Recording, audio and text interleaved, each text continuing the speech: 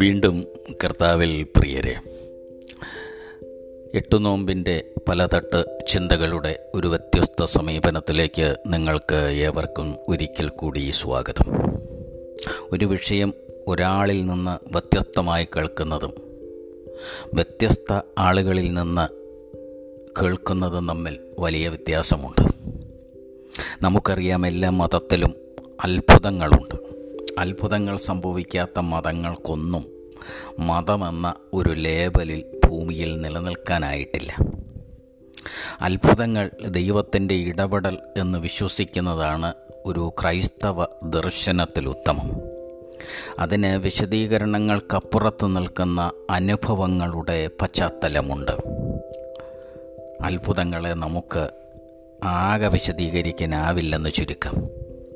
നമുക്കറിയാമല്ലോ, ഒരു ജന്മദിനത്തെ കാത്തിരിക്കുമ്പോൾ അതിനോടുള്ള സമീപനം ഒരു തോന്നലോ ഒരു വികാരമോ അല്ല. മാതാവിനെ സംബന്ധിച്ചിടത്തോളം അത് ദൈവഭയവും ഭക്ത്യാദരവുമാണ്. മതഗ്രന്ഥങ്ങളുടെ വിശദീകരണങ്ങളും ഒരു മതത്തിലും അതിൻ്റെ പൂർണ്ണതയിലെത്തുന്നില്ല എന്ന് നമുക്കറിയാം. ഉദാഹരണത്തിന് നമ്മൾ ബൈബിൾ സുവിശേഷത്തിലേക്കും പുതിയ നിയമത്തിലേക്കും കടന്നു വരിക. യേശുവിൻ്റെ പിറവി തന്നെ ഒരു ഉദാഹരണമായി എടുക്കുക. സെൻറ്റ് മാർക്കിൻ്റെ സുവിശേഷത്തിൽ യേശുവിൻ്റെ പിറവി രേഖപ്പെടുത്തിയില്ല. കാരണം സെൻറ്റ് മാർക്ക് അഭിസംബോധന ചെയ്ത, അഭിമുഖീകരിച്ച, സംവദിച്ച ജനതയുടെ വിശ്വാസത്തിൽ ഭക്തിയാദരവുകളോടെ അവരുടെ ഹൃദയത്തിൽ കീറ്റുശീലയിൽ പൊതിഞ്ഞ ഒരു ശിശുവുണ്ടായിരുന്നു. ഹൃദയത്തിൽ ആ ശിശുവിൻ്റെ ചൂട് സെൻറ്റ് മാർക്കിനെ കേട്ടവരുടെ, വായിച്ചവരുടെ മനസ്സിൽ നിന്ന് മാഞ്ഞുപോയിരുന്നില്ല, മറന്നുപോയിരുന്നില്ല.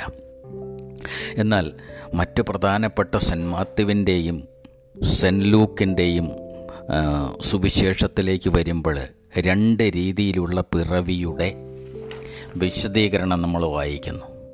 ആ വിധമൊരു വ്യത്യസ്തത ആദിമ ക്രിസ്ത്യാനികൾക്ക് ഒരിക്കലും ഒരു പ്രശ്നമുണ്ടാക്കിയില്ല. എന്നാൽ പീഡിത സഭ സമൃദ്ധിയുടെ ലോക വളർച്ചയിലേക്ക് വരികയും സ്വാധീനം നേടുകയും ചെയ്തപ്പോൾ രൂപഭാവങ്ങളൊക്കെ മാറി. തങ്ങളുടെ വായനയിലേക്ക് പുതിയ പാഠങ്ങളും പഠനങ്ങളും വിശദീകരണങ്ങളും കടന്നു വന്നു.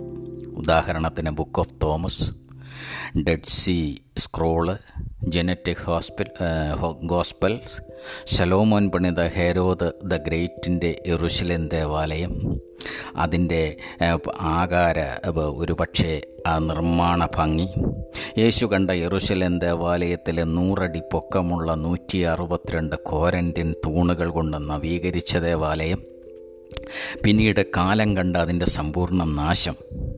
എന്നാൽ ഈ അടുത്ത കാലത്തൊക്കെയായി നാസ പുറത്തുവിട്ട ചിത്രങ്ങൾ, ഇതൊക്കെ കൂടെ കടന്നു വന്നപ്പോൾ നമുക്ക് പ്രശ്നങ്ങളും ഇതുപോലെ സമ്മിശ്രമായി കൂടിക്കൂടി വന്നു. ഭരണകൂടങ്ങളും മതനേതൃത്വങ്ങളും പക്ഷം പിടിക്കുന്നവരും മനോനില തകർന്നവരുമായി മാറി. അതിൻ്റെ ഒരു പരിണിത ഫലം ഇന്നും ഒരു വിധത്തിൽ അല്ലെങ്കിൽ മറ്റൊരു വിധത്തിൽ അനുഭവിക്കുന്നവരുടെ കൂട്ടത്തിലാണ് നമ്മളും. നമ്മളുടെ അസ്തിത്വം ചോദ്യം ചെയ്യപ്പെടുന്ന നിമിഷങ്ങൾ, ദിവസങ്ങൾ കടന്നു പോയിക്കൊണ്ടിരിക്കുകയാണ്. ചുരുക്കി പറഞ്ഞാൽ, ഈ കാലത്തെ ആത്മീയത ഒരു സൂപ്പ് ആത്മീയതയുടെ കാലമാണ്. പെൺസുവിശേഷം കേട്ട് മടുത്തു പോകുന്നവരുടെ കാലമാണ്. വലിയ ആഗ്രഹങ്ങളോടെ, പ്രതീക്ഷകളോടെയാണല്ലോ നമ്മൾ യേശുവിൻ്റെ ഭൂമിയിലേക്കുള്ള അവതാരത്തിന് ഒരു മാധ്യമമായ അമ്മയുടെ ജന്മദിനത്തിൻ്റെ സന്തോഷത്തിൻ്റെ അനുഗ്രഹം കാത്ത് വ്രതനിഷ്ഠയോടെ കാത്തിരിക്കുന്നത്. എന്നാൽ ഒരു നീതിമാനും ജന്മദിനം ആഘോഷിച്ചൊരു ചരിത്രം വേദപുസ്തകത്തിൽ നമുക്ക് എളുപ്പം വായിച്ചെടുക്കാനാവില്ല. ചരിത്രത്തിൽ നിന്ന് പോലും അത് പെട്ടെന്ന് സാധിക്കുകയില്ല. മറിയാം ഒരിക്കലും തൻ്റെ ജന്മദിനം ആഘോഷിച്ചുവോ നമുക്കറിയില്ല. എന്നാൽ ജന്മദിനത്തിൻ്റെ കണ്ണുനീർ കടലായ പല സംഭവങ്ങളും, പല ജന്മദിന ആഘോഷങ്ങളും നമുക്ക് പുതിയ നിയമത്തിൽ നിന്നും പഴയ നിയമത്തിൽ നിന്നുമൊക്കെ വായിച്ചെടുക്കാമല്ലേ. ജന്മദിനത്തിലെ ഫറവോൻ സ്വന്തം ഭക്ഷണം പാകം ചെയ്ത പാചകക്കാരനെ കൊന്നുകളഞ്ഞ ചരിത്രമുണ്ട്. ജന്മദിനത്തിൻ്റെ പേരിൽ തന്നെ ഹേരോദാവ് സ്നാപകയോഹന്നാൻ്റെ തലവെട്ടിയ ശിരച്ഛേദം ചെയ്ത ചരിത്രമുണ്ട്. യേശുവിൻ്റെ ജന്മദിനത്തിൻ്റെ പേരിൽ ശിശുവധം നടപ്പിലാക്കിയ ചരിത്രം നമുക്കറിയാം. എന്നാൽ ലോകത്തിലെ ഏറ്റവും വലിയ പിറവിക്ക് ഒരു കൃത്യത, ജന്മദിനം ആഘോഷിക്കാനുള്ള ഒരു കൃത്യമായ തീയതി ഇന്ന് നമുക്ക് ലഭ്യമല്ല. ഉദാഹരണം ക്രിസ്മസ്. സെപ്റ്റംബർ 8 കൃത്യതയും ഇതുപോലെ തന്നെയാണ്. യേശുവിൻ്റെ ജനന ദിവസം ഒരു അൺനോൺ ബർത്ത് ഡേറ്റ് എന്നത് ആരും സമ്മതിക്കുന്നൊരു കാര്യമാണ്. അതിനെ ഹിസ്റ്റോറിക്കൽ ഇയറിൻ്റെ പിൻബലത്തിൽ, ലിറ്റർജിക്കൽ ഇയറിൻ്റെ പിൻബലത്തിൽ, ഒരു സിവിൽ ഇയറിൻ്റെ കണക്കുകൂട്ടലിൽ, ഈ 3 വിധത്തിൽ പഠിച്ചാലും അതിനൊരു കൃത്യത ലഭ്യമല്ല. ഉദാഹരണത്തിന് ബൈസൻ്റെയും വർഷാരംഭം സെപ്റ്റംബർ മാസത്തിലാണ്. അതിന് അപ്പോൾ അങ്ങനെ ഒരു തിയറിയിലൂടെ കണക്ക് കൂട്ടിയാൽ 2 വർഷത്തിൻ്റെ വ്യത്യാസം മറ്റ് കണക്കുകൂട്ടലുകളുമായിട്ട് വരുന്നു. മക്കാബിയരുടെ പുസ്തകം 6:38 പ്രതിപാദിക്കുന്ന പാച്ചോൺ മാസം ഉത്സവ കലണ്ടറിലെ ഫാർമോദി മാസത്തിൽ വരുന്നതിലും നമുക്ക് വ്യത്യാസം കാണാൻ കഴിയുന്നുണ്ട്. സഭാപിതാവായ സെൻറ്റ് ഇഗ്നേഷ്യസ് ആകാശ നക്ഷത്രങ്ങളുടെ ദിശയിലാണ് വിശ്വസിച്ചത്. ജസ്റ്റിനെ പോലെയുള്ള ചരിത്ര പണ്ഡിതന്മാർ മാഹികളുടെ ചരിത്രത്തിൻ്റെ പിറകെ പോയവരാണ്. തർത്തുല്യൻ ജനസംഖ്യ കണക്കെടുപ്പോട് യോജിച്ചു നിന്നവനാണ്. റോമിനെ സംബന്ധിച്ചിടത്തോളം ഒരു സാറ്റർനേലിയ ഉത്സവത്തിലേക്ക് ക്രിസ്മസ് ചേർത്ത് വയ്ക്കപ്പെട്ടു എന്നുള്ളത്. മാർച്ച് 25 സ്പ്രിംഗ് ഇക്വനാക്സിൽ ഇന്നും വിശദീകരിക്കാവുന്ന വസ്തുതകളുണ്ട്. തൃപ്തികരമായൊരു വിശദീകരണം ലഭ്യമല്ല.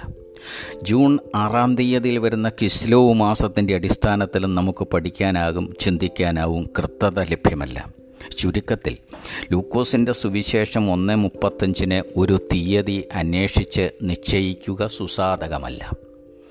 എന്നാൽ ലൂക്കോസിൻ്റെ സുവിശേഷം 1:35 പ്രകാരം മറിയാമിൻ്റെ ഗർഭപാത്രത്തിൽ ദൈവത്തിൻ്റെ കൃപയുണ്ട്. ഇതൊരു അവിശ്വസനീയതയാകാം. വിശ്വസിക്കാൻ വേദപുസ്തകമോ അല്ലെങ്കിൽ ക്രൈസ്തവ ദർശനം ഇത് വിശ്വസിക്കാൻ നമ്മെ പഠിപ്പിക്കുന്നു എന്നുള്ളതാണ്. നമ്മുടെ കണക്കുകൂട്ടലുകൾക്കും കൃത്യതയ്ക്കും അപ്പുറത്തുള്ള ഒന്നായിട്ട് ഇതിനെ പരിഗണിക്കേണ്ടി വരും. ലൂക്കോസിൻ്റെ സുവിശേഷം 1:33 അവൻ്റെ രാജ്യത്തിന് അവസാനമില്ലെന്നാണ് നമ്മൾ വായിക്കുന്നത്. ലൂക്കോസ് 2:12 ഗലാത്യരുടെ ലേഖനം 4:4-5 വചനങ്ങളും നമുക്ക് ചേർത്ത് വയ്ക്കുമ്പോൾ ഒരു കാലത്തികവിൻ്റെ പിറവിയെക്കുറിച്ച് നമുക്ക് ബോധ്യം വരുന്നുണ്ട്. കാലത്തികവ് എന്ന് പറയുന്നത് അത് നമ്മുടെ ഹൃദയത്തിലാണ്. അതിൻ്റെ ഏറ്റവും അടുത്തു നിൽക്കുന്നൊരു വ്യക്തിത്വം അവൻ്റെ ഭൂമിയിലെ മാതാവിൻ്റേതാണ്. കാലത്തികവിൽ ക്രിസ്തു ജനിച്ചു എന്ന് പറയുമ്പോൾ മാതാവിൽ നിന്ന് ഉള്ള അവൻ്റെ അവതാരം അതാണല്ലോ നമുക്ക് ഏറ്റവും അടുത്ത് സ്പർശിക്കാവുന്നത്. അപ്പോൾ കാലത്തികവിലെ ശിശു കാലത്തിൻ്റെ ശിശുവാണ്. അപ്പോൾ ഒരു കാലത്തിൻ്റെ മാറ്റത്തിന് വിധേയമാകേണ്ട ഒരു മഹാസംഭവത്തെ ഭൂമിക്ക് നൽകാൻ വേണ്ടിയുള്ള ഒരമ്മയുടെ ജനനമാണിത്. കാലം നമ്മുടെ ജീവിതക്രമത്തിൽ അവസാനിക്കുന്നില്ല. നമ്മൾ അവസാനിക്കുമ്പോഴും കാലം അതിൻ്റെ കളി തുടർന്ന് മുന്നോട്ട് പോകുന്നു. അപ്പോൾ ഈ പിറവി നമുക്ക് സ്നേഹത്തിൻ്റെ ലേബലിൽ മാത്രം കാണാനുള്ളതും ദർശിക്കാനുള്ളതുമാണ്. അതുകൊണ്ട് അവൻ്റെ ഗർഭപാത്രത്തെ സ്നേഹത്തിൻ്റെ പേരിൽ നമ്മൾ ആദരിക്കണം, ബഹുമാനിക്കണം. നമ്മുടെ ഇടയിൽ അവൻ പിറക്കുമ്പോൾ കീറ്റുശില കൊണ്ട് പൊതിയുക എന്നാൽ അത് ആ അമ്മയുടെ ഒരർത്ഥത്തിൽ മനുഷ്യൻ്റെ തന്നെ മൊത്തമുള്ള നിസ്സഹായാവസ്ഥയാണ്. പുൽക്കൂടെന്നും താഴ്മയുടെ ഒരു പ്രതീകമായി വിശേഷിപ്പിക്കപ്പെടുന്നുണ്ട്. അപ്പോൾ സ്നേഹം കൊണ്ട് നമുക്ക് ഏത് ശരീരത്തെയും പൊതിയാനാകുമോ? നമ്മുടെ ജീവിത വേദനയുടെ കീറ്റുശീല കൊണ്ട് നാം ആരെയൊക്കെയോ പൊതിയുന്നുവെങ്കിൽ അവിടെ ഒരു അമ്മ സ്പർശനമുണ്ട്. നിനക്കവനെ അവൾ തന്നിട്ട് പോകുന്നു എന്നുള്ളതാണ്. അപ്പം അമ്മ സൂക്ഷിച്ച യേശു, അമ്മ പുതപ്പിച്ച യേശു, അമ്മ വളർത്തിയ യേശു നമ്മുടെ ഹൃദയത്തിലേക്ക് എപ്പോൾ വീണ് കിട്ടുന്നുവോ ആ നിമിഷത്തിലാണ് നീ വാസ്തവത്തിൽ ഒരു ക്രിസ്ത്യാനിയാകുന്നത്. ഒരു യഥാർത്ഥ മനുഷ്യൻ ഇങ്ങനെ ജനിക്കുന്നവനാണ്. അതിൻ്റെ ഒരു മാധ്യമമാണ് അമ്മയെന്ന് നാം ഓർത്തിരിക്കണം. Love of God beat in human heart, the wisdom of God in human lips, the mercy of God reach to us എന്നൊക്കെ കവികൾ എഴുതിയത് അതുകൊണ്ടാണ്. അപ്പോൾ കന്യകയിൽ നിന്നുള്ള ഒരു മനുഷ്യാവതാരം അമ്മ അതിൻ്റെ മാധ്യമമായി. അതുകൊണ്ട് ഈ കന്യകയുടെ ജനനം കാലികമായ ആത്മീയ പ്രസക്തിയുള്ളതാകുന്നു. ഇവിടെ നമ്മെ സ്വാധീനിക്കുന്ന ശങ്കയാണ്, അജ്ഞതയാണ് കന്യകാ സങ്കല്പത്തെ വികലമാക്കുന്നത്. അവളുടെ ജന്മം സമർപ്പിത ജീവിതത്തിനായിട്ടുള്ള വിനയാന്യത ജീവിതമായിരുന്നില്ലേ? ദൈവഭയമുള്ള ജീവിതത്തിലൂടെ അവളിൽ പിടിച്ചു നിന്ന മനുഷ്യത്വം ക്രിസ്തു വഴിയായി വികസിച്ചു എന്നുള്ളതാണ്. അതുകൊണ്ട് അവളുടെ ജീവനും ശരീരവും ദ്രവത്വം കണ്ടില്ല.